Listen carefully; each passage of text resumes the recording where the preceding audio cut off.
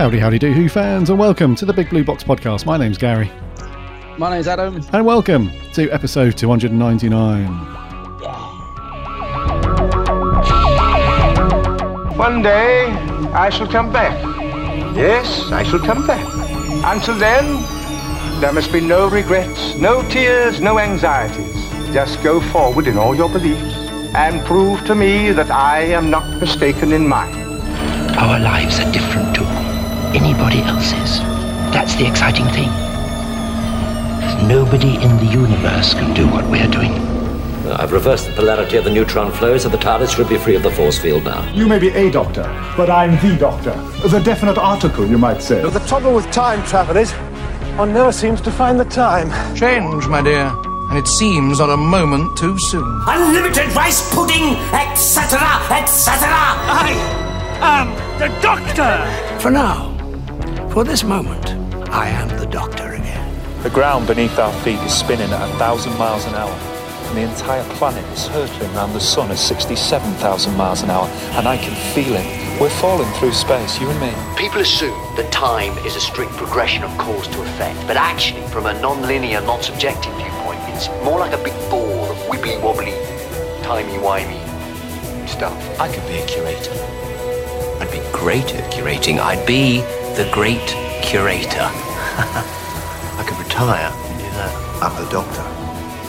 I've lived for over 2,000 years, and not all of them were good. I've made many mistakes, and it's about time that I did something about that. Bit of adrenaline, dash of outrage, and a hint of panic knitted my brain back together.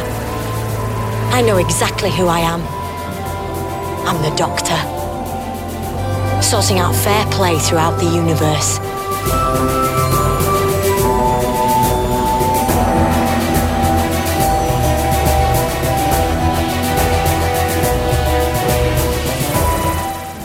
Hey, Who fans. Welcome back to the Big Blue Box podcast. It's great to have you here. Hope you're all keeping safe and well. You've had a cracking week, hopefully, and have all managed to do something Doctor Who related. Yeah. Indeedy. Hope you are all well. In a week where we've seen people putting baked beans on Weetabix, eh? What? Crazy. What's this? Crazy. Baked this is the trend, mate. The latest thing doing the rounds on socials. It's not who related. Completely passed me by. What is this? Yeah, so people have been I don't know if they're heating up their Weetabix or just using them dry out the packet, but then they're putting beans over it, so it's beans on Weetabix. And it's kicked off a huge sort of Marmite thing. You remember back in the day, the marketing campaign that Marmite used to use, you either love it or hate it. Yeah. So they haven't done that as a campaign, but it has divided lots of people. Lots of people are absolutely just enraged by this. And and other people are actually, I quite like it. I've not tested it myself personally. I'm not going to go down that road, but yeah, weird. This is new information. How have I missed this? Well, I guess that says something about who I follow on Twitter, I guess. Yeah, it must do. I thought this is like some thing someone was doing for charity or something. Like, why would you put... I mean, I don't like Weetabix and I don't like baked beans. So this is a lose-lose for me. I won't be doing this. You don't like baked beans? No, I don't. What's them? Ugh. You want your bloody head looking at, mate? Don't like baked beans? No. God, I've got visions of you now with 2 Weetabix. Oh. And you're like, it's got to be 3, because that used to be their campaign, didn't it? But can you manage 3 Weetabix? No, I can't manage 1. Yeah, I think that was a really funny campaign they did as well. This is back in the 90s, I think.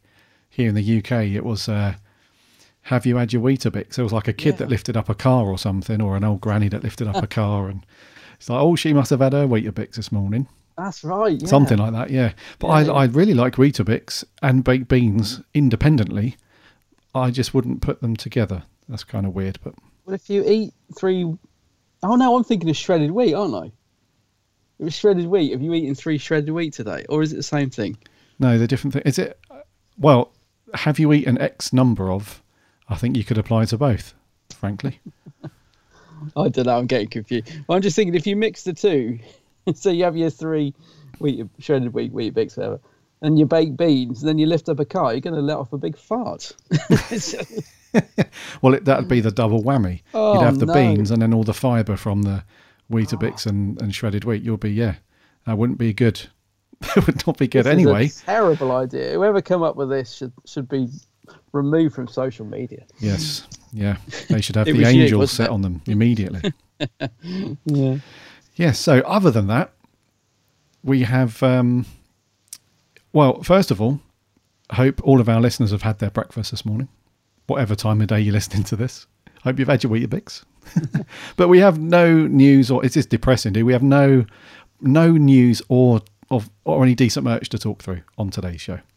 It's weird, isn't it? It's as if nothing is happening. Maybe nothing is happening. Perhaps COVID's shut everything down again. But there's a couple of weeks ago we saw there was a few sort of pictures doing the rounds of like oh God, spoilers of Sontarans, everyone's the seen, potato. Everyone's seen it. Yeah, and like some filming pictures on a beach. I'm trying to be careful what I say now because I'm so aware that some people don't like any spoilers at all. So sorry, I will try and be good. Well, look, it's not our fault. We're just the middlemen. Yeah. Don't shoot the messenger or the middlemen. They're all out there, aren't they? But yeah, there seemed to be sort of filming pictures floating around, so we could see that the team, the gang, the fam, they were all out there doing their thing. And I don't know, everything's gone quiet again. It does, yeah. It's a bit tumbleweed at the minute. Yeah, it is. Defo. But don't worry, dude, because in a couple of weeks we'll have season 8 in our hands. It's only a couple of weeks till it's out. I can't blimmin' wait. The next Blu-ray set. Yeah, I think it's due like the 8th of March or something. It is. Yeah, it's middle of March somewhere. So we got got a couple of weeks, 2 or 3 weeks, and then it's on its way. I mean, the reason I say that is because I think Chris Chapman did a Zoom thing last night talking about the box set. So I couldn't join, unfortunately, but I know he tweeted saying, guys, it's only a couple of weeks till it's going to be in your hands. And it just got me excited. I was like, yes, cannot wait. So at least there'll be something to watch, all those new documentaries and things. And yeah, it's going to be good, isn't it? It's going to be wicked, dude. Yeah, can't wait for Hopefully they announce another box set soon. So we know we've got 2 on the way, but surely there's got to be a 3rd this year. Surely. Come on. It feels like those wheels are turning, doesn't it? If nothing else, it feels like the Blu-ray sets are back in production, which is good. Yeah, we need them. Oh, we Defo need them. Definitely need it at the minute. Yeah, I'm still disappointed that here in the UK, Zoom.co.uk haven't got the McCoy that is 24, right? Season 24 box set. Yeah, they haven't. There's something going on with Zoom. I don't think they're going to be getting it. I think they may have even confirmed they're not getting it. I can't remember. Because I think they did send out an email or something telling people not to worry about season 8. They've secured their stock of that. They're going to be getting that. I think this is right. Don't take it as gospel. I just remember seeing something on Twitter, I think. But they were saying, but season 24 we're still unsure about or something. So don't know. What's going on with that then? I don't know. I think it might be being taken over or something. Oh, okay. There's so many rumours, dude. I don't know. I don't want to give you false info, but I from what I hear, they're being taken over by someone else. So I don't know what's going on. Oh, okay. Yeah, but we're not into rumours and stuff anyway. No, I was going to say the other rumour I've heard is they're shutting down. Yeah. So I don't know. Who knows? Yeah, we don't do that stuff. But anyway, I've got it on order from Amazon, so let's hope they come through.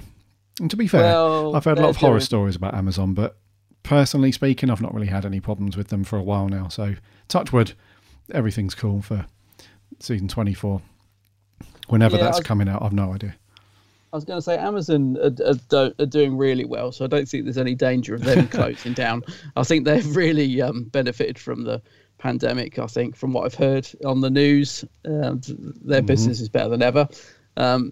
There was something on the news about them the other day just saying they got record sales, so we don't need to worry about them going anywhere too soon. I don't think. But yeah, no, I use Amazon or HMV. They both seem fine. I've never had a problem really. Even with Amazon, when I've had a problem, and they're fairly good at sorting them out. So yeah, just we've had a good relationship with Zoom over the years. Yeah, I love Zoom, and also I'd like to support. They're obviously not making as big a profit or numbers, whatever, as a huge Amazon like a company like Amazon does. So I like to support the underdog in a way, to support those guys. But yeah, it's a shame. But No, I'm exactly the same, because I do feel that Amazon have the bit of the monopoly, and I'm exactly the same as you. If I can, and I know someone like HGV or somewhere like that, which I know are normally good, I'll tend to order it from them. It just, to be honest, it just depends on the price, really. I tend to go where the best price is, but somebody that I know is quite good, because packaging's the other thing. I mean, I know that Amazon sometimes send out vinyl records in jiffy bags. Like, thankfully, I've never had this problem, but I have got friends who have. They're like, who sends out a vinyl record in a jiffy bag? Like, it's all dented and I'm thinking, God, I would go mad if that happened to me. So not good. Yeah, not yeah. good. So it's packaging and price for me. Those are the two important things. Yeah. I read you. So talking of which, I have. Sorry. Go on. It's going to be good. Look, I'm really looking forward to a new Blu-ray set, diving into the extras and stuff. Oh yeah. Yeah. That excitement of like the day it's out, and then some people sometimes get it early, so no doubt anyone who's ordered it from Zoom will get it on the Saturday, and they'll be posting pictures, and then people will be on Monday, they'll be like, oh, mine's finally arrived. And I get annoyed with that, because I work in retail. We're not supposed to sell things until the day it comes out. You know, it's quite I think it still is. There used to be really big fines.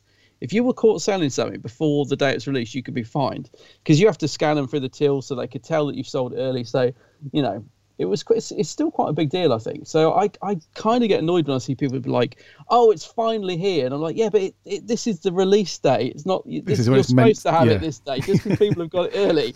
And I'm the same, though. I mean, it's lovely when you get it on the Saturday, you know, that thing of, I've got it, and stuff. So yeah, it's also nice to see everyone getting it, isn't it? Like everyone posting pictures, and feels like a communal thing, which is lovely. Yeah, well, looking forward to that. I was just going to say, I haven't really done a lot Who related this week. I've been a busy bee, but I did get the lovely 50th Steelbook come through. You know, the oh, cool. Yeah, the Day of the Doctor Steelbook. It's fantastic. I mean, it's a beautiful Steelbook. Did you order it? I did not. Oh, dude, because it's obviously been really popular.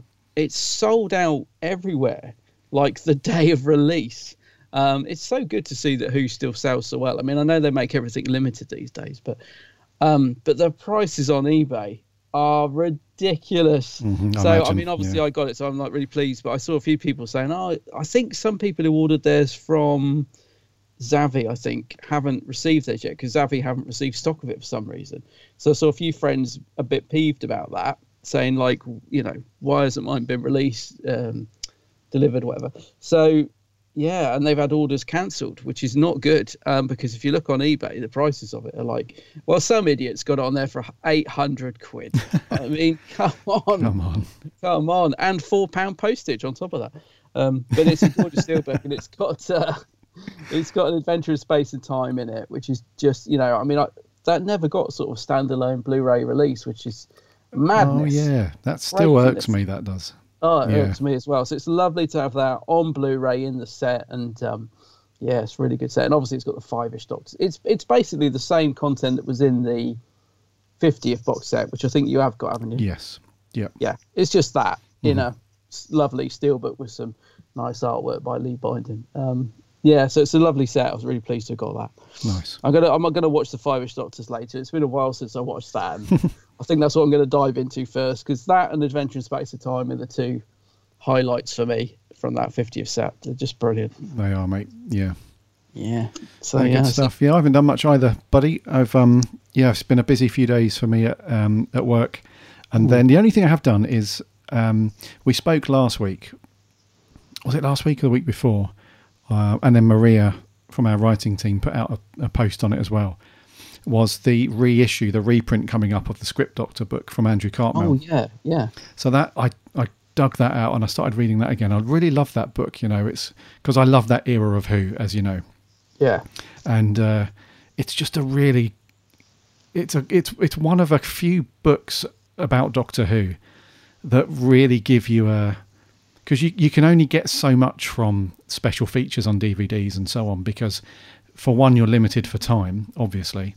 And second of all, the people who are running the show at that time when they're making those special features, and also the BBC, they're never going to put out anything that's really negative about the show. It's always going to be a fun, as you would expect, a fun kind of, this is what just went on behind the scenes of Doctor Who, and it's all good, the making ofs and everything like that. And but the books, like the Russell T Davies book that we've mentioned a billion times, The Writer's Tale, and this book, they just really give you a proper hands-on as to what went on behind the scenes. And those two eras of Who are really important. So a Writer's Tale, that was really important time around, when David Tennant was a Doctor, leading up to when he left and so on. And then Andrew Cartmell's book, The Script Doctor, or just Script Doctor, should I say, around the time when McCoy was not even thinking of leaving. Like, those guys were really into creating like a new direction almost for the Doctor, and taking what they had built on in those 2 seasons and then coming up with that. As we know, it's been coined like, the Cartmell plan or whatever it is. The Cartmell master plan, yeah.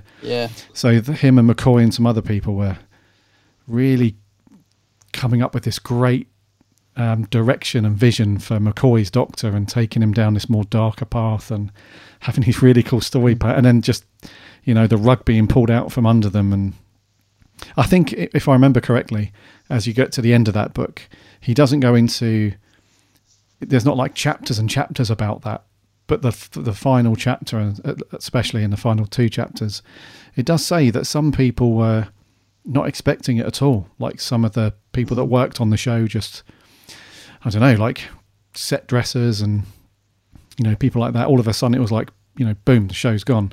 But there were a couple of people, I think, that saw the writing on the wall. But it's just a real fascinating read. So I'm a couple of chapters into that, which is really cool. It's one of my favourite books. It's brilliant, because I love the McCoy era as well, and Andrew gives a good sort of frank insight into it, doesn't he? So it's a brilliant book.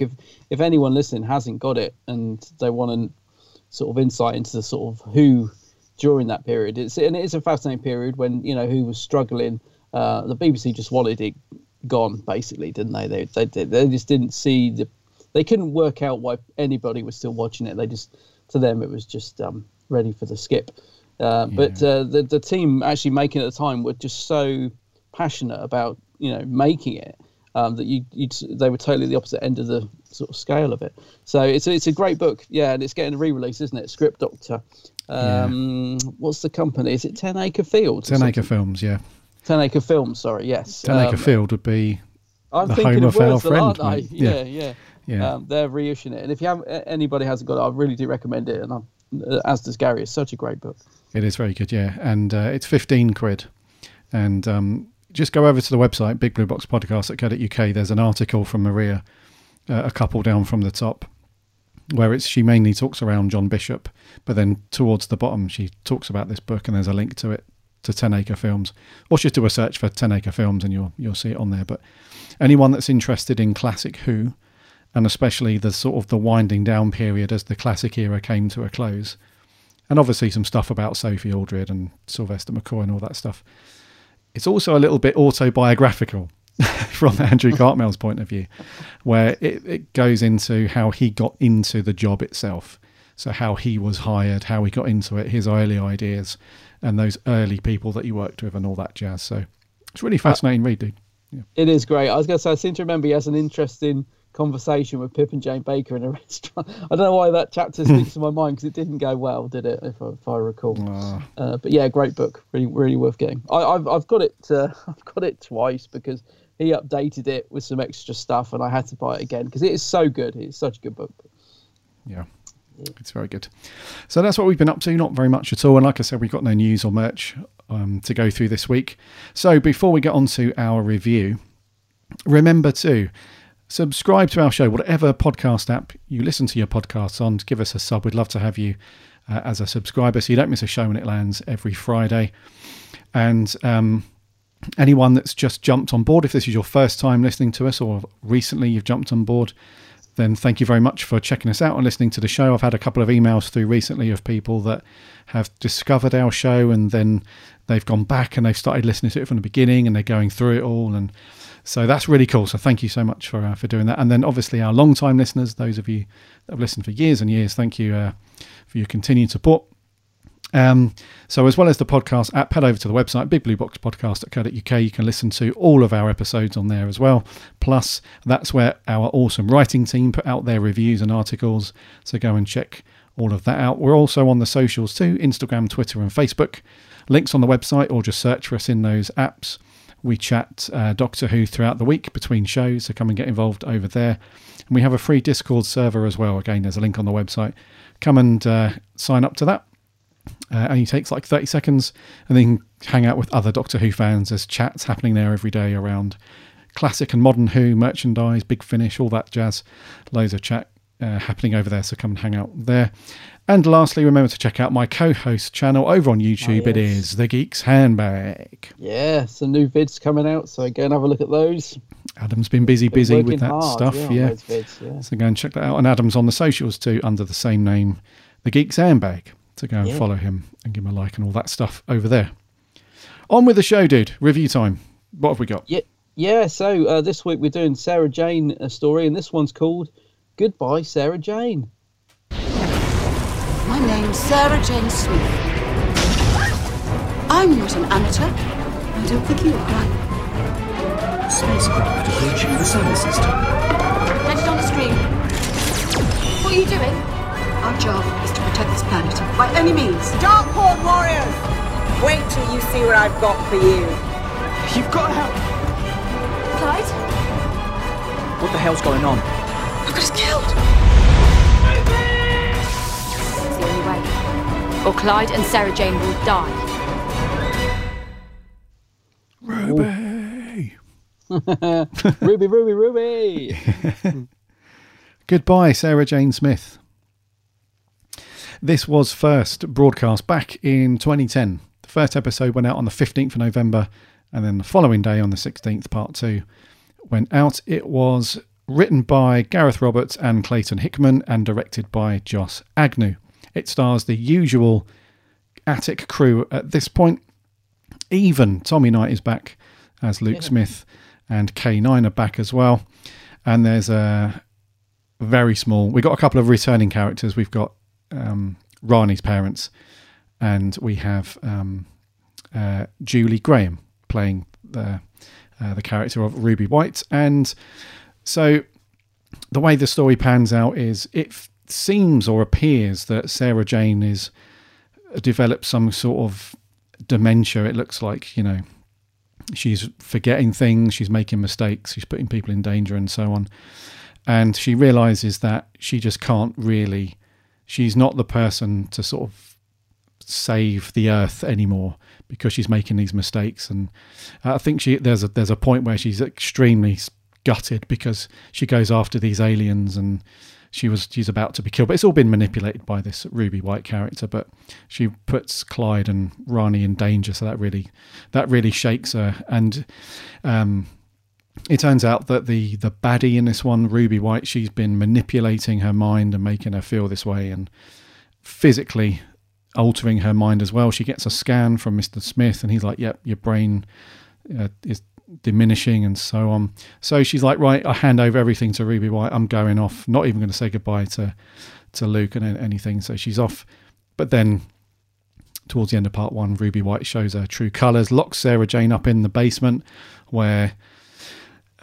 there's this big pulsating thing. It turns out to be the stomach of this alien, Ruby White, and she feeds off this bad energy, this sort of the soul, if you like, of someone's dying. And down to Clyde, Rani, and Luke, and K9, I suppose, to stop Ruby and then rescue Sarah Jane. So the finale, dude, the last episode of Series 4. What do you reckon? I thought it was a cracking end to the series. I was kind of floored by it a little bit. I was expecting it to be a good little watch because generally Sarah Jane is. We haven't really had a particularly bad episode in the whole 4 series that we've watched. There's been some better than others, but this one took me a little by surprise in the fact that I thought it was really good. I was engrossed in it right the way through. There was no point where I felt the story lagged or dropped or slowed down. It seemed to hit the ground running and just kept that tempo all the way through. I thought it was brilliant. There was some lovely quieter moments, which were still really good. Like there's a bit where Geeta has this lovely chat with Rani, saying to her, well, Sarah Jane would never do that. And the whole structure of the story I thought was brilliant. It's a simple story that Ruby is trying to replace Sarah Jane. It's the storyline itself is fairly straightforward and simple, but the whole cast bring it to life. The cast are fantastic in this.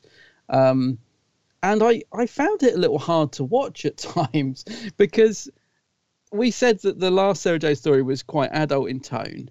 I think this one's quite adult in tone as well. And seeing Ruth manipulate Sarah in the way she does, and she's sort of throwing her around a bit in some scenes and shoving her in the basement and really sort of taunting Sarah Jane, who's become really weak in this story. She's, memories going, and, Ruth's really sort of getting under her skin. And it was hard to watch that, to be honest. I don't know if it's because I'm aware that, Liz Sladen at this point perhaps wasn't too well. I don't know, but I found it quite hard to see Sarah being so manipulated. And I think who played Ruby? Julie Graham did a great job in playing that evil character, and the way she switched. I mean, you could see it coming. It was pretty obvious that Ruth was trying to do. So it's a little bit predictable, the story. But when she turned evil, and I don't know, I found some of those scenes with Sarah Jane being locked up and stuff quite hard to watch, to be honest. And I think it's just because I love Liv so much. It was hard to see her in that situation, even though it's just a program and it's not real. But yeah, I still thought it was quite gritty in a way for a kids show. Not that there's any violence or blood or anything, but yeah. So I was very impressed. I thought it was really, really good, simple story, but really well brought to life by the cast, and a brilliant end to series 4. And it was great to see Luke and K9 coming back as well. It did feel like it could be like the end of the series, didn't it? I know we've got series 5, which was never completed. I think, is there only 3 stories in series 5? I can't remember, but I know we've got a few more episodes to watch, but there's not. This sort of almost felt like everything was being rounded up. It felt like a proper sort of big conclusion to the Sarah Jane series. So yeah, I was impressed. I thought it was very good. Really enjoyed it. Like, when it had me on the edge of my seat a little bit. You know that Sarah Jane's going to come good. You know that the kids are going to save her. But, you had like Clyde being locked in that spaceship up in space, and it was all going wrong. And I was just enthralled by it all the way through, to be honest. Oh, I'm glad you liked it, dude. I feel much the same. It was a cracking story, a cracking watch, and it had that really engrossing, almost epic feel that you would expect from a finale of a series. It did, yeah, it had really that feel did. to it. So I'll get this out of the way. It did feel that there was a part of me that was just, my heart just sank. There's that one scene when Sarah Jane asks Mr. Smith to scan her, and he does, and he finds that what he sees anyway as her dementia or her brain problem, whatever. Yeah. And he's like, you're sick, Sarah Jane. And she's like, okay, you can see, like, I'm not sure on Elizabeth Sladen's, what she was going through at this time, because I'm not sure when this was filmed, but this went out obviously in November. I'm assuming it was filmed earlier on in the year. They wouldn't have filmed it obviously the week before or anything like that. So I assume it was filmed months and months before.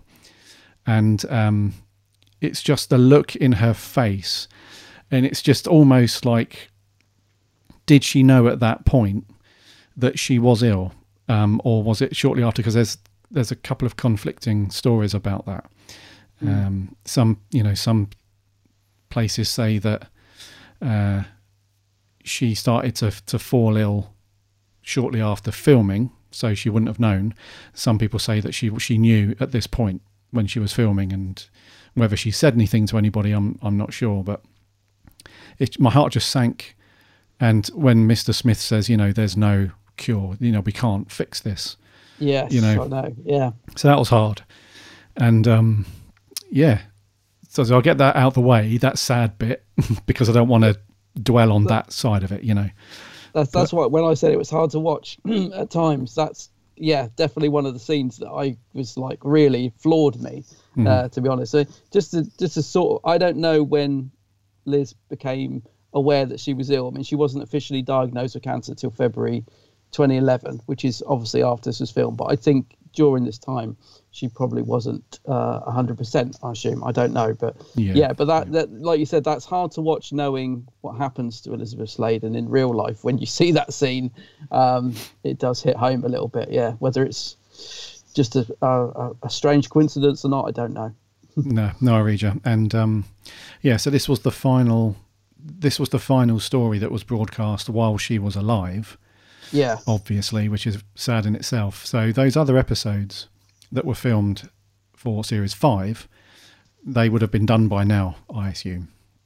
So I imagine that this story would have been filmed quite early on in that year of 2010.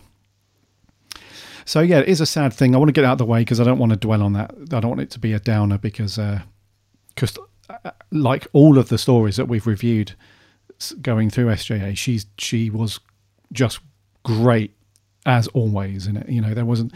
I can't think of a single episode where she where Liz Sladen took her eye off the ball in any way. There was a couple of episodes where she was a bit quiet and a little bit subdued maybe, but I think that's more down to just the way that her character was written for that. There was a couple of almost Sarah Jane light episodes that we've gone through, you know, so, and she didn't do a great deal in those episodes, but I think that's just the way she was written and directed, just to be a bit more sort of in the background and let the other characters sort of shine through a little bit, I guess. But stories like this where she's, you know, pretty much front and center, like always, she's just great. You know, she's so strong, which is, you know, adds to the upset, I guess, of what happened later on in her life. But in even this point where she's not far from being diagnosed as being ill in real life and stuff, she's just got that strength on camera and she's got that authority and that presence about her. So she was really good in this as well. Like, she played that really good. And it's another one of those stories where she plays, she can play a different side of her just so easily, where she was very confident at the beginning and kind of brushing off these little things, because that scene where she can't remember the doctor's, not his real name, but she can't remember that he's called the Doctor. Yeah. And that really throws her. And then, but she's still confident, you know, she gives Clyde the gun and she's still like, right, let's rock and roll, let's go and sort these aliens out. But then that decline as the realization that something's not right, and that's amazing to watch, however sad it might be. And then at the end where she's knackered because she's chained up and everything. And then at the end where she's just back to good old Sarah Jane. It's great to see, just watch Liz Sladen on fire like that. She's really good. Yeah, I was going to say it's a very strong performance from her. I mean, she's always good, but she's particularly strong in this story, and plays that whole thing about the sort of, you know, being tired and I've had enough and I can't, my memory's going a bit, she can't remember the Doctor, and she gets really angry about it, like you would as well. She's like, well, how can I forget him? This is ridiculous. And she just plays it so well. And the thing is, when I said it's predictable, I meant it was predictable that Ruth was going to turn out to be bad. We could see that coming. Ruby. But the rest of the story Ruby, yeah, not Ruth, Ruby.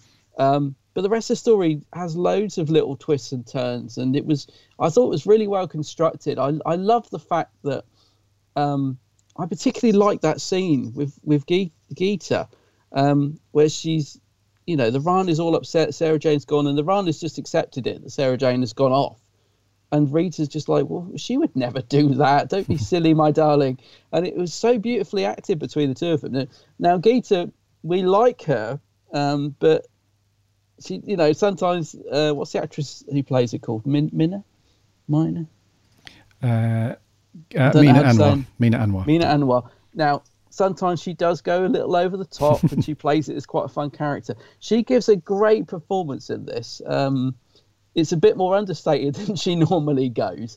And I mean, I just can't fault any of the cast in it. They're just, all of them are really, really strong in this particular story. But yeah, as I said, there's lots of nice little twists like that. And I like the fact that Clyde, I mean, he's sort of having none of it, is he? He's like straight away just thinks something's wrong. He refuses to accept that Sarah Jane would just go off. And then that scene where Ruby grabs him and she's like, oh, you've worked it out, have you? Well, I'll sort you out. And she goes and bungs him up in the prison up in space. I mean, it's pretty harsh stuff when she's grabbing his arm. And he's like, well, I'll soon sort you out. And I just loved the fact that I was constantly wondering how they were going to get out of it. Like, they're going to, but there was a level of threat all the way through it. And I thought Ruby was a really good villain. I mean, I thought she played it really well. She was bordering on sort of being a little bit, I wouldn't say pantomime because that's unjust, but she was evil. She was playing the evil villain, but I thought she was quite harsh, and it was really well directed as well. Like there's a scene which is straight out of a horror movie, really, when Sarah Jane's in the basement, and I think he thinks she's going to escape. I can't quite remember what's happening now, but you just see Ruby. There's a quick shot of her just trotting down the stairs. You just see her legs, and you're like, oh no, Ruby's coming. And it's like, you feel the threat from her because she doesn't take any nonsense. She's a really nasty piece of work. So I thought the character of Ruby was really good because the start of the story, she's sort of pretending to be like a modern day Sarah Jane. She's sort of come out of nowhere. She's going around saving the universe, and she lives a couple of doors along from Sarah Jane. It's like, who's this? The new Sarah Jane? So I like that idea. But of course, she's going to turn out to be a baddie, a villain. And I thought the switch was really good. I just thought she was quite menacing. She really harsh with Clyde. She really horrible to Sarah. Like the scenes when she's, taunting Sarah Jane are vicious. So I thought she played the part brilliantly, Julie Graham. It's driving me mad trying to work out where I've seen her. Is she from Corrie or something? Definitely seen her in loads of stuff, I'm sure. Loads of things, mate. Oh, she has done loads. Yeah, I'm just looking at Wiki now. But I'm sure she was in a long-running soap or something, I'm sure. I know her from something. Yeah, well, she was in... Looking at, God, she's done loads of TV. I don't know what it is I recognise her from. Yeah, she was in Series 12 of Doctor Who as well. Was she? For a couple of episodes, yeah. She played Ravio. You remember from... I don't remember. She had... what was her? Series 12. I don't know. Can't remember her in it. In that maybe that's where I recognise her from. Yeah, she's done loads of stuff. They did. She's done.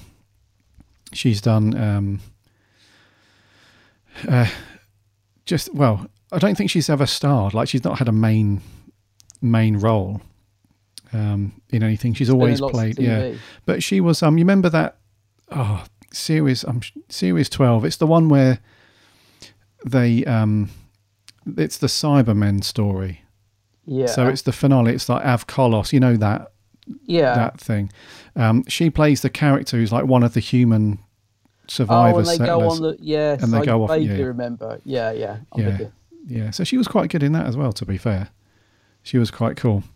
I think she was one of the only survivors as well. When they get to the place where I can't remember where that was, I think it was her and her husband, or her and her boyfriend, or something like that. But anyway, yeah, she was in Who. She came back and had a part in Who. But what did you think of her as the villain, though? Was she too over the top, or did you think she was good? Because I thought she was really menacing. I generally thought she was quite terrifying. Like, I'd hate to meet her down a dark alley. She was really good. And I thought, you suspected that she was up to no good when we first see her. You kind of knew that. Yeah. She played that very well. It was like 95% I'm legitimate and I'm whatever. 5% like, can you trust me? You probably shouldn't, but so that was a really good. You almost believed her, and it was written really well to be, because even Clyde says, "Oh, she's just like you." Yeah, and so that they really sort of hammer home that idea that this is Sarah Jane's replacement, because, like you said, she just turns up. She lives a few doors away. She's quite similar. So that switch, and it's really good and it's also heartbreaking as well, because Sarah Jane's like, Mr. Smith erased me from the audio data entries and everything like that. Yeah, and she's giving her the car keys. Yeah, and she the just Sonic lipstick and all that. Oh man, it's really heartbreaking, because that's one of those moments where you literally are like, what are you doing? Like, no, like, so even before the switch, even before Ruby turns, you can sense that something's not quite right, because even in Sarah Jane's state at that point, she would never just hand over everything to a stranger, pretty much, and all the rest of it. And then that switch is really good when, and then like you said, it's horrible to watch when she's like really roughly like throwing her down the alleyway. Like she's being rough with her, doesn't it? Yeah. I mean, I'm sure she wasn't, but it really looks like Julie Graham is throwing Liz Sladen around. It's very well directed. This episode by Josh Agnew. I kind of, when she was doing all that stuff, so she's sort of manipulating Sarah Jane into giving her everything, including the Sonic lipstick and Mr. Smith and the attic, and it's like you know she's sort of turned evil, but I was almost expecting her to sort of turn out to be an alien. So I was waiting for her to, some CGI to appear and to her to morph into something. I kept thinking, what is she going to be? What's she going to turn out to be? Like when she drops the human facade. But we never really see that, do we? So we see this stomach, which is a weird concept. It's one of the only bits in the story I can't quite get my head around. So she's got her stomach in a basement, which is being fed off all this stuff that she's doing, all this energy. I didn't quite get that, but yeah, I just kept thinking she's going to reveal herself in a minute, like, a bit like the trickster, or kept thinking, who is she? What's she going to be? And she is an alien. What do they call it? The Katesh or something like that? Katesh, yeah. Katesh, yeah. So she is an alien, but I don't think we see her in her true form, unless that is her true form. No, it's not, is it? But no, I don't think so. We don't really see, unless that stomach thing is her true form. I don't know, but that was a bit weird, that stomach thing. Yeah. Katesh with a Q, by the way. Oh, was it? Not a K. Yeah. Oh. Not the Quatesh, but the Katesh. Yeah. Katesh. Yeah, no, I thought she was a great character, man. There are a couple of moments, I think you mentioned it, where she borderlines on a little bit panto. She hams it up a wee bit in a few scenes. Up a little. However, she does play it very... She has got that. And there are sometimes you don't have to put on like a big scary face or be menacing or stuff to come across as scary. She does that very well just in plain sight. And there's that...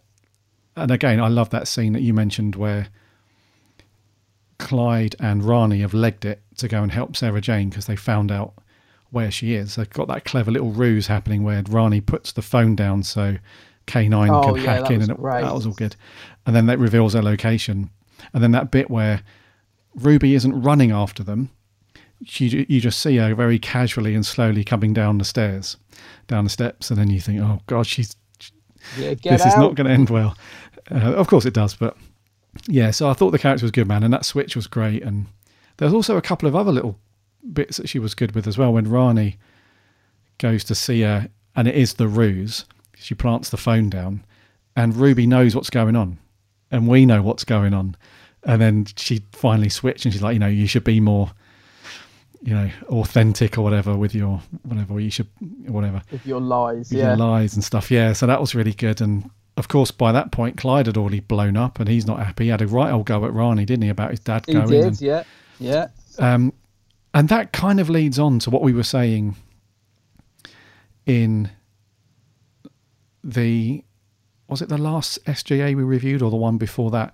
We said that although this is ultimately a kids show on CBBC, it really does have that darker undertone at times. And we felt it when, I think it was the End of the World episode. So not Lost in Time, the one before, when they go back in time, but one before that when those two robots and we basically came to the conclusion that we've kind of travelled along and matured along with Clyde and Rani and Luke and so on. So inevitably it does get written slightly more adult in places and tone and stuff. But in this one, it really does hit home just how independent they've come. Yeah, those guys, and how good they are. Because that was one of the highlights for me, was that I think the story was trying to get across that even if things are going to beep, you rely on the people and trust the people around you that you love and all that stuff.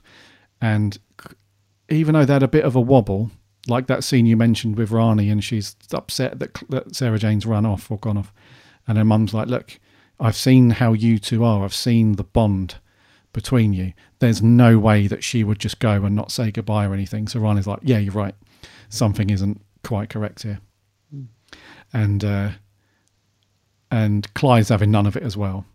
And then this whole time this is all going on, and obviously Luke comes back and he's not happy. This whole time that everything's going on, Sarah Jane, once she realises that she's not ill and that she's been manipulated both physically and mentally by Ruby, she says it a few times. She's like, they will come for me. You're not going to get away with it. You know, they'll come and save me. And Ruby still tries to bash her confidence down and everything. And she's like, nah, they're not coming for you, sort of thing. And so that message was, I think they're trying to get across, like, you trust your best friends, trust your family, and all that. So, but the way that Clyde and Rani and Luke to a degree were written were just so good in that. If we rewind time and go back to even the beginning of Series 4, especially in the previous series, it was very much like, well, what would Sarah Jane do? What would Sarah Jane do? And, how are we going to fix this? We can't do anything without Sarah Jane, sort of thing. Whereas in this one, it's not even that. It's not even a case of what would Sarah Jane do. They don't even question that. It's just, right, we need to go and rescue Sarah Jane, and we'll do it the best way we know how to do it. So for me, dude, along with Liz Sladen, the highlight was those guys. Some great scenes, like when Clyde blows up at Rani and he goes and then he figures out it's really good because that lovely scene as well with Mr. Smith when he's giving him the letters of the alphabet and Clyde's trying to figure it out, and then it's like beware R, and and then he goes nuts, and then he gets transported into the, as he puts it, the PlayStation golf ball prison thing. Yeah. And then Rani, she's doing a thing, and then Luke, he's not messing about at all. He has a good one. Back. Yeah. So, mate, the companions, quote unquote, the Attic crew, made it for me. Their performances and they were so good.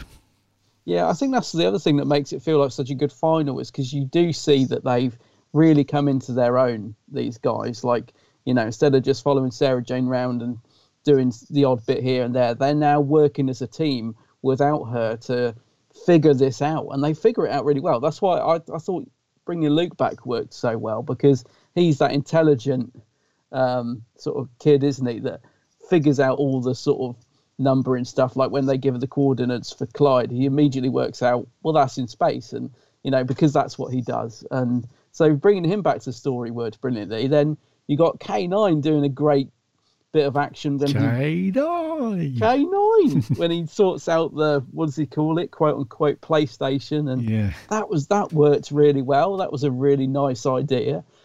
I love the fact that Clyde asked if he can keep it. He's like, well, it's basically a games console now, so can I have it? And once again, Clyde being written really well.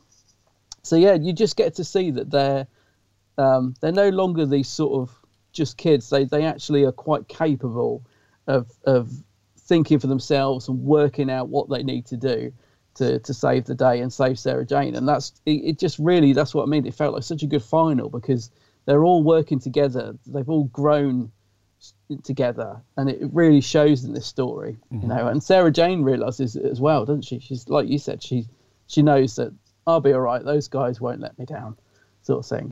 Whereas before she might have been quite protective and like, no, you guys, you're too young, you'll get hurt, don't do anything, sort of thing. She would probably try and protect them.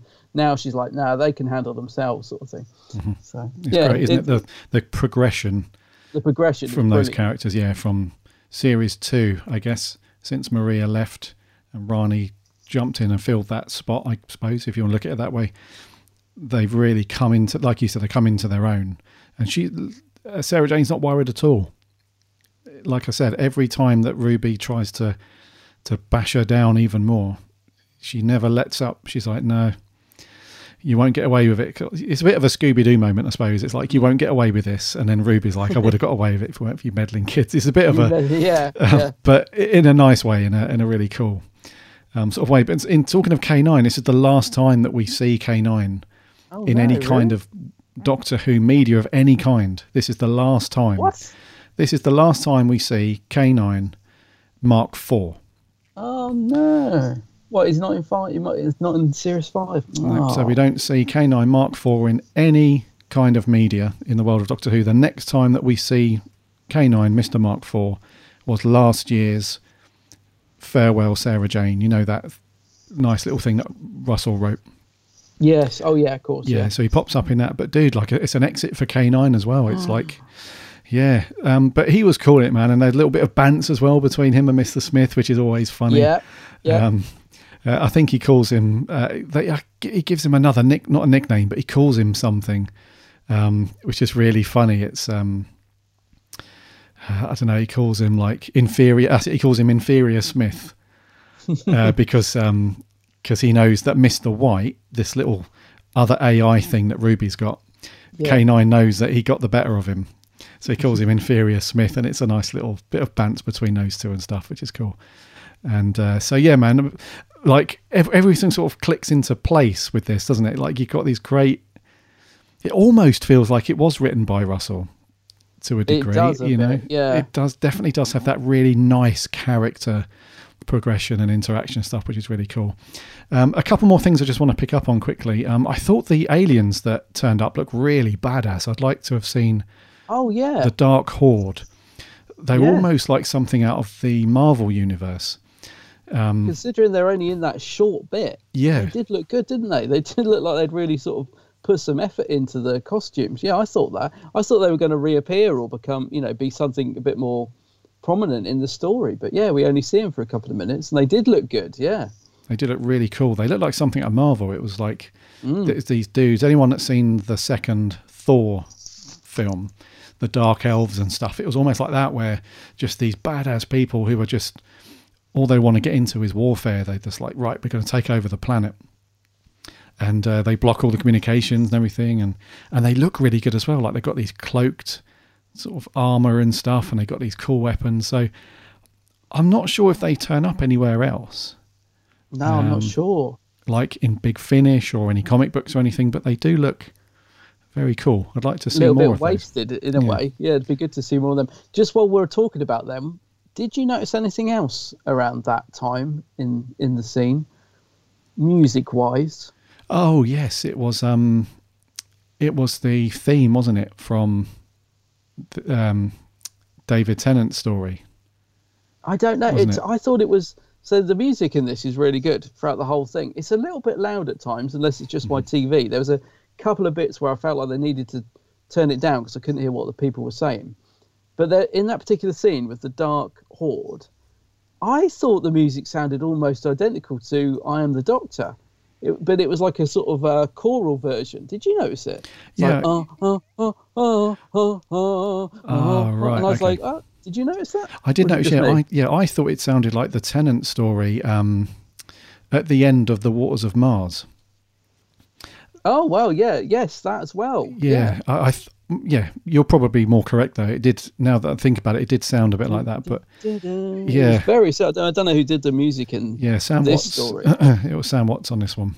Sam Watts. Yeah, but we've had that a couple of times, haven't we, where there was a theme not so long ago in SJA, and that was then the theme for something else that was used in Who that Murray Gold had written, and they used it. It was another theme from something, which is cool. Yeah. We mentioned it like in the last one or two SJA stories, but no, I picked up on that. It was very cool. But initially I was drawn to like the Time Lord Victorious thing, that Tennant, that sort of era. But no, you're probably right, dude. It's probably, shades of I Am the Doctor, yeah.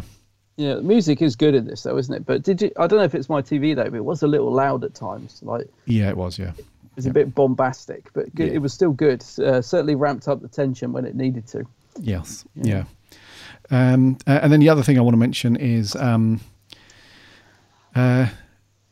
was a nice little touch with Luke and everybody at the end. So the story closes with obviously Ruby being transported back up into the floating prison. She's off, even though she does say, "I'll be back. You know, your planet will suffer," and all that stuff. That was a really good sort of send off for a typical baddie. But that lovely, there was that lovely moment where Sarah Jane's like, "Oh, it doesn't matter. We'll go out for pizza or whatever.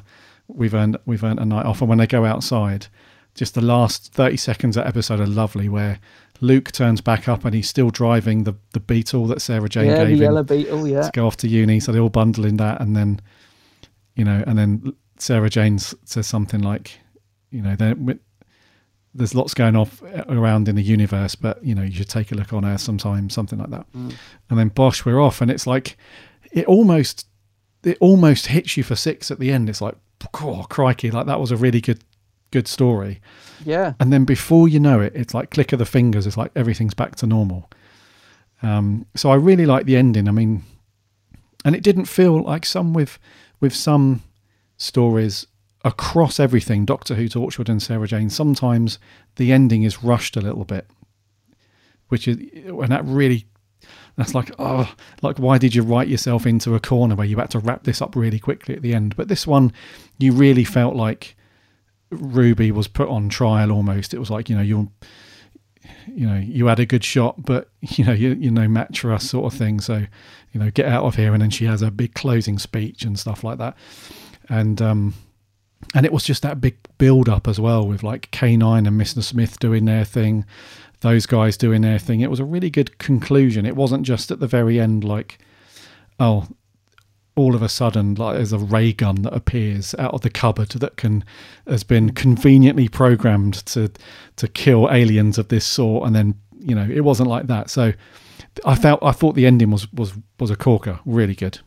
Yeah, no, it when it finished, it left me, and I said I was a bit floored because I was expecting to enjoy it. I thought it was going to be a good find. I've never seen this story before, so it was totally new to me, and I thought, yeah, series 4, and it just seemed to up the ante just a little bit more than I was expecting it to, if you know what I mean. I thought it was just going to be another fun little 2-part adventure with the Sarah Jane gang, which we love, but it took it to another level. This one, it felt like a proper epic end to the series, which took me slightly by surprise. When it finished, I was like, wow, that was blimmin' good. I was like really, really like impressed by it, rather than just being like, yeah, that was good, another good one. It was just that next level of, wow, that was brilliant. That was truly superb. It had me on the edge of my seat a lot of the time. And it's just a CBBC show, but to me, I think you can tell the love that's gone into it. They've taken it to the next level, and yeah, it's a great ending. I thought the bit where Sarah Jane sent Ruby back to her spaceship, just again a really strong moment from Liz, where she's like, "Your people dished out your punishment. I think you should serve it," and she sends her back. There's no sort of like, it's just her doing her thing, basically. It's putting her back where she should be. And the scream from Ruby was quite harsh as well, So yeah, it was a great ending. I was slightly worried when all the action's over and we're getting the last 30 seconds, you just had Sarah Jane, Clyde and Rani talk to Mr. Smith, and I was like, oh, where's Luke? They haven't done they haven't done a Captain Jack, have they? And he's not going to do a phone call and do a goodbye, is he? No. Thankfully, they come out and there he is with the Beetle. And I was like, oh, the perfect ending. Mm-hmm. Like I was slightly worried it was going to be a bit, like you said, a bit rushed, and it was just going to be them saying goodbye in front of the computer. But no, Luke's out the front. He's got the car. They go off for pizza. Zoom out of the Earth with Sarah Jane doing a little monologue. Absolutely perfection.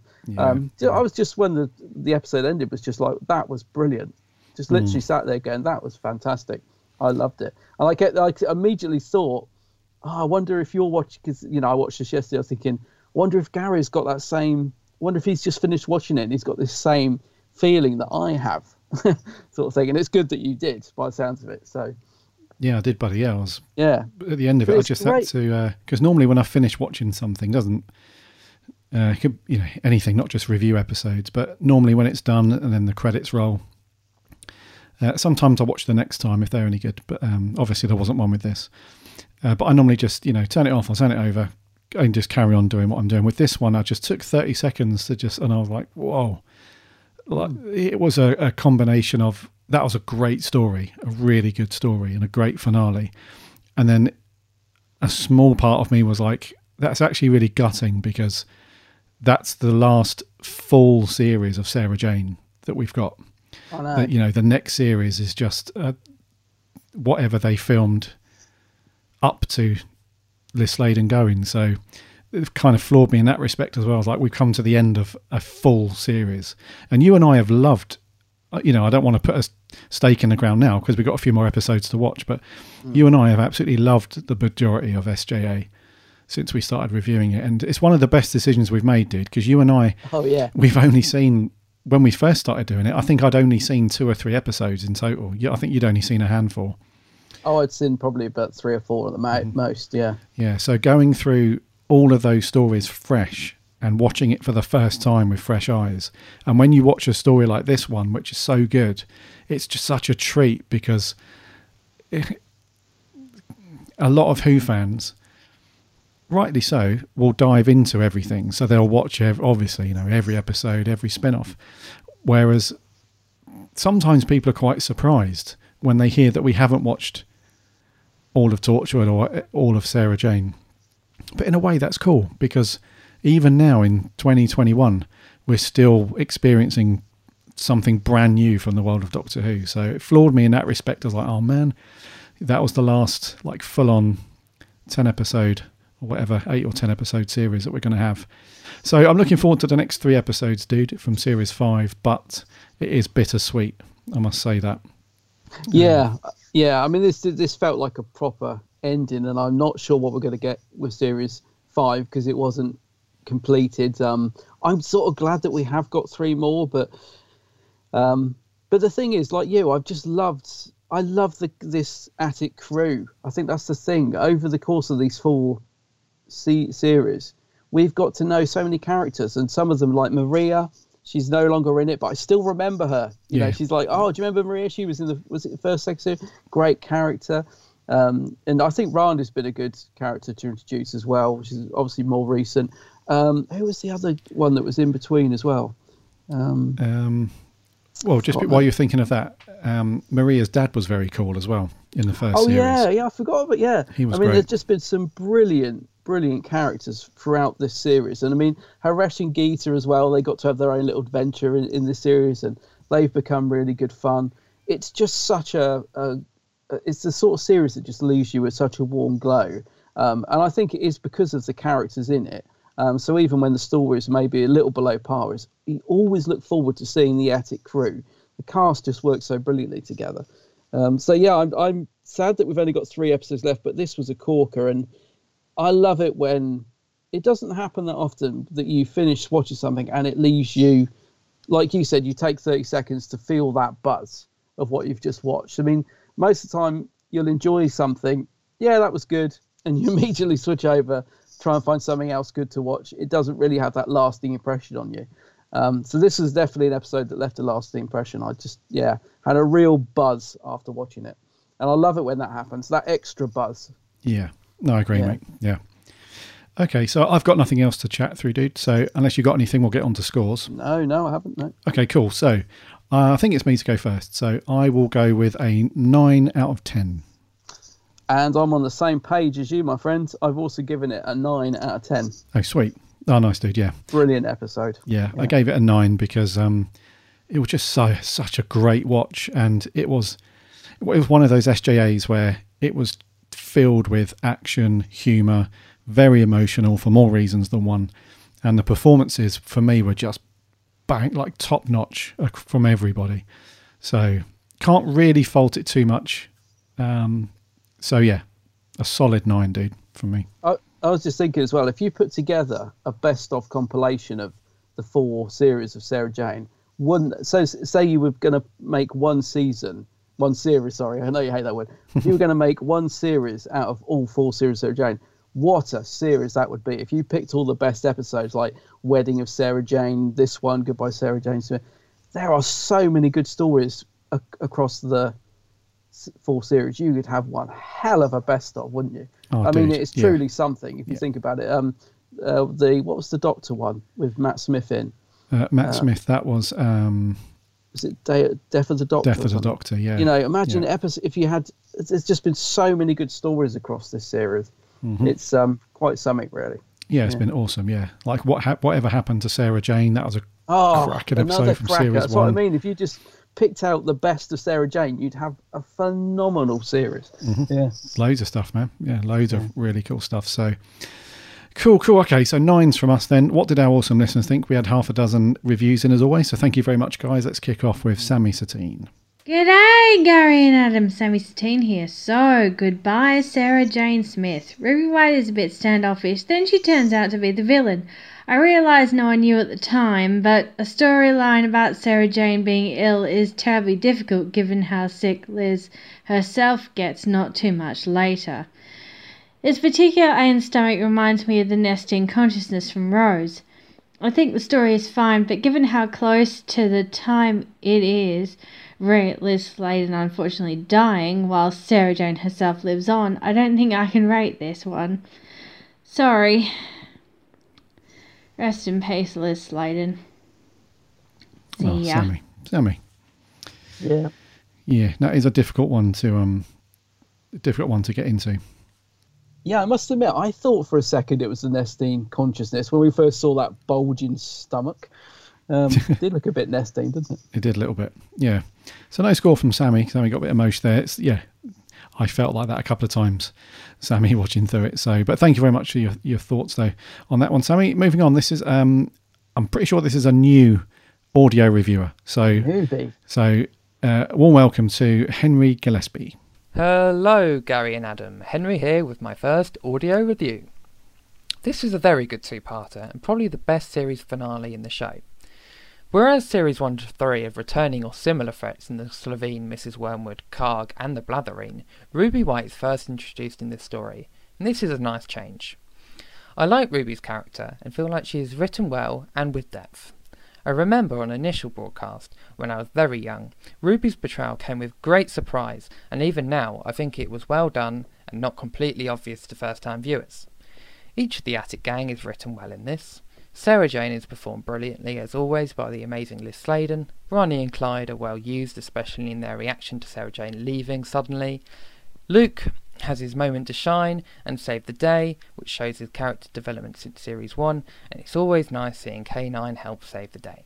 Overall, it's a very good episode and a fitting end to, in my opinion, the best series of SJA. 9 out of 10.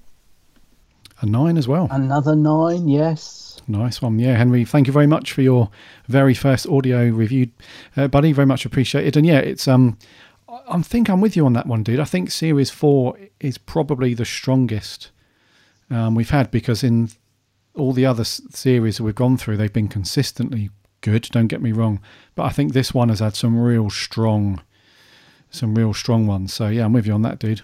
And thank you very much for your review as well. A 9 out of 10. Moving on, this is Mr. Neil Cam. Hi guys, how's it going? So, goodbye Sarah Jane Smith. For me, Elizabeth Sladen in general was just brilliant. She was a brilliant actress, and for me, the character Sarah Jane Smith was the greatest and definitive Doctor Who companion of all time. So anything she's in, is always going to be good. That being said, for the actual story itself, there were some nice nods to Doctor Who. Obviously, she refers to the John Pertwee story, The Time Warrior, and when she first burst onto our screens, shall we say. K9 obviously features for the last time. And yeah, for a Sarah Jane adventure story, I'll give it a 7 out of 10. Obviously, it's more for children than it is for adults. That's why it was devised in the first place. But there's some nice nods to Doctor Who in it, and it's a pretty solid story. Funnily enough, I actually watched the Tom Baker Blu-ray box set there recently, Series 14, and obviously The Hand of Fear is a really good story, and it's quite sad whenever she leaves. It's a very poignant ending. And obviously, with this story itself, it's sad because it was the last story to air, I think, while she was still alive. So yeah, I did like the voiceover at the end where she chats and it zooms out, that shot of the Earth in space. It reminded me of both the 9th and 10th Doctor eras, because those sort of shots were quite prominent then. So, yep, there you go. 7 out of 10. Cheers, guys. 7. Yeah. Talking of the yeah, you're right. There was a mention back to Pertwee and so on, but it would have been interesting to see, because the original concept for this finale wasn't this story at all. It was meant to be a sequel to Planet of the Spiders. Yeah. Which Sarah Jane was obviously in. So it would have been interesting to see what they did for that. But for some reason, I'm not sure on the exact details, but they just couldn't make it work for some reason. So they chose this story instead. But yeah, it's and also it's emotional as well, Neil. You're absolutely right. So, but a 7 from Neil. So a decent score still from Neil. So thank you very much, Neil. Moving on, this is TARDISNet 66. My joint favourite story of the Sarah Jane Adventures, along with The Nightmare Man. I think Elizabeth Sladen's performance in this story is probably her best performance in her entire run as the character. And it's really tragic seeing her deal with becoming more tired and dealing with her age and illness and battling with her responsibility. I think Ruby is a really strong villain and very much parallels Sarah Jane with her maturity and strength, but can turn very quickly into this sadistic and evil character. Seeing her manipulate Sarah Jane and the gang to feed upon her is very clever, and the story challenges the characters, splitting Clyde and Riley apart, and seeing Clyde being brought to the brink of death. But it shows Sarah Jane's influence as Luke, Clyde, Riley and K9 all come together to save Sarah Jane. And we have a very optimistic and very heartwarming ending. I really love it. Oh, nice one, TARDISNet. He loves it. Yeah, it's always funny when I always wait for the review at the end, but TARDISNet's just like, no, I either like it or I don't. So that's really cool. But yes, and also that scene you mentioned with the manipulation and so on from Ruby White was done very well. Yeah, I agree with you on that, dude. But yeah, sounds like you liked it, TARDISNet, so thank you very much. Moving on, this is Mr. Matt Steele. Hello, Gary and Adam. Hope you guys well and have had a good few weeks. So, this week, goodbye, Sarah Jane. Yeah, this story is an incredibly tough pill to swallow, featuring the slow deterioration and near death of Sarah Jane, tragically just months before Elizabeth Sladen's heartbreaking passing. However, putting the emotions to one side, I thought Clayton Hickman and Gareth Roberts delivered a great series final, packed full of suspense, action and emotion. The main cast were on fire as always.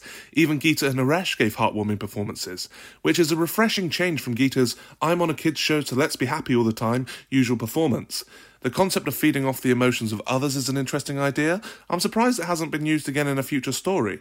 Ruby White, played by Julie Graham, who also stars in Ascension and the Timeless Children as Ravio, is a convincing villain on the whole, although she did come across a little pantomime at times. Overall, it's a great series final, if incredibly bittersweet. I give this story an 8.5 out of 10.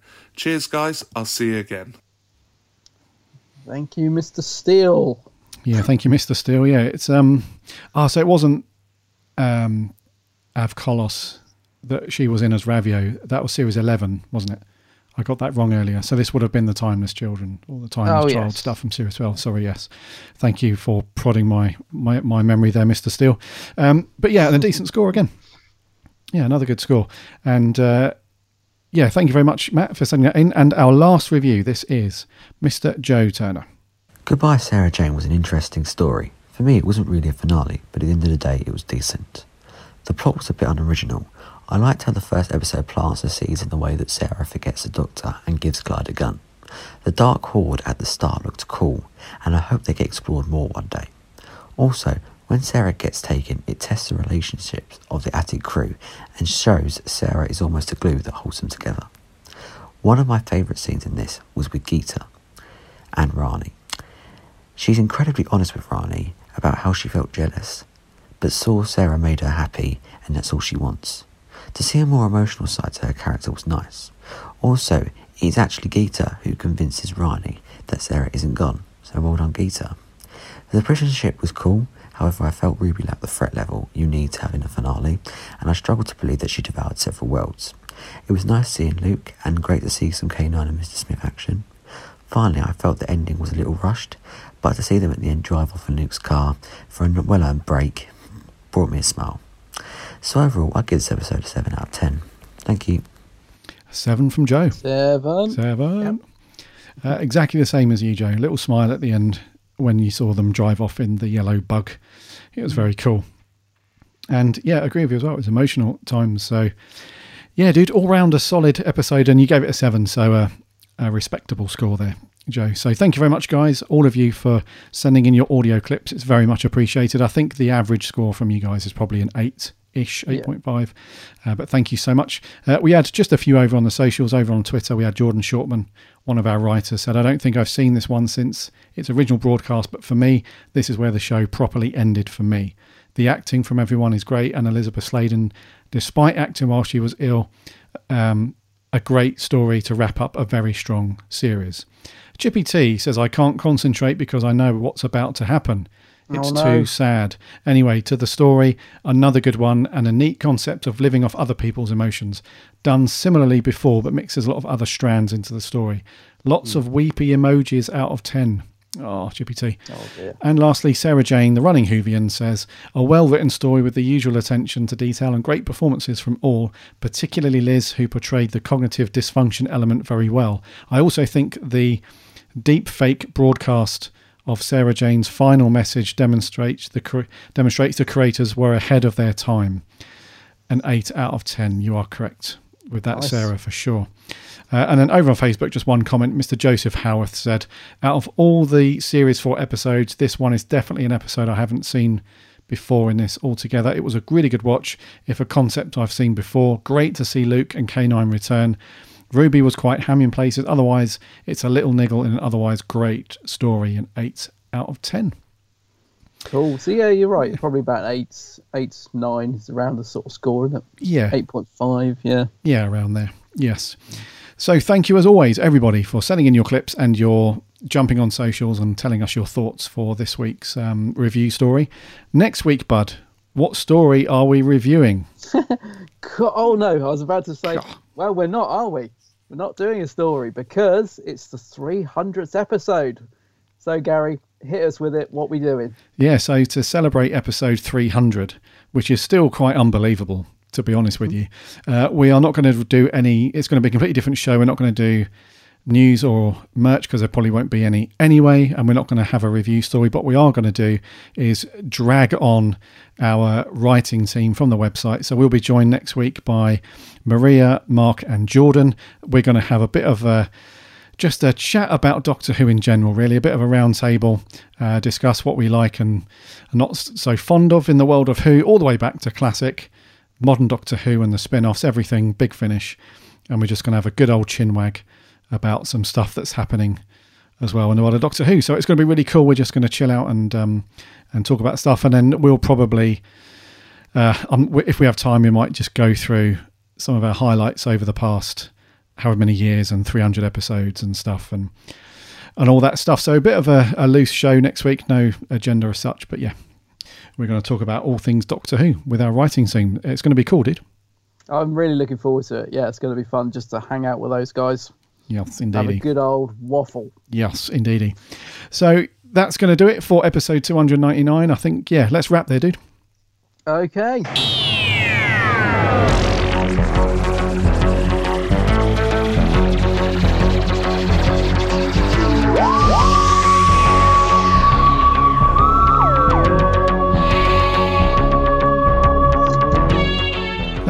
Thank you so much for coming back and listening to another week of the Big Blue Box podcast. It's been great to have you all listening once again. And as I said earlier, new listeners, anyone that's recently discovered the show, welcome aboard. It's great to have you here. And now long-time listeners, the Grizzled Ancients, it's good to have you back, as always.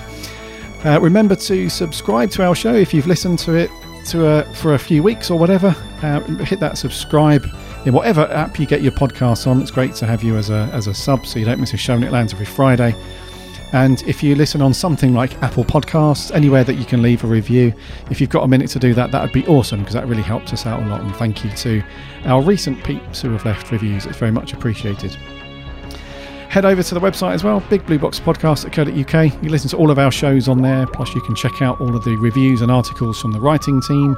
And there are links on the website to go to the socials and our free Discord server as well. So head over to those things, give us a like and a follow, sign up to the Discord, come and chat with other Who fans around everything to do with Doctor Who. We will chat about that stuff in between shows. And also, remember to check out my co-host channel over on YouTube. It is, of course, The Geek's Handbag. The Geek's Handbag. Yes. Yep. There's a link to the website as well. Otherwise, just go to YouTube and search for Adam as The Geek's Handbag. You'll find him on there. Tons of really cool videos. If reviews and unboxings and location visits and all of that stuff if that's your bag, then grab a drink and get comfy and settle in and watch Adam's videos. Really, really cool. You'll get lost. Like, hours will go by. You'll be like, bloody hell.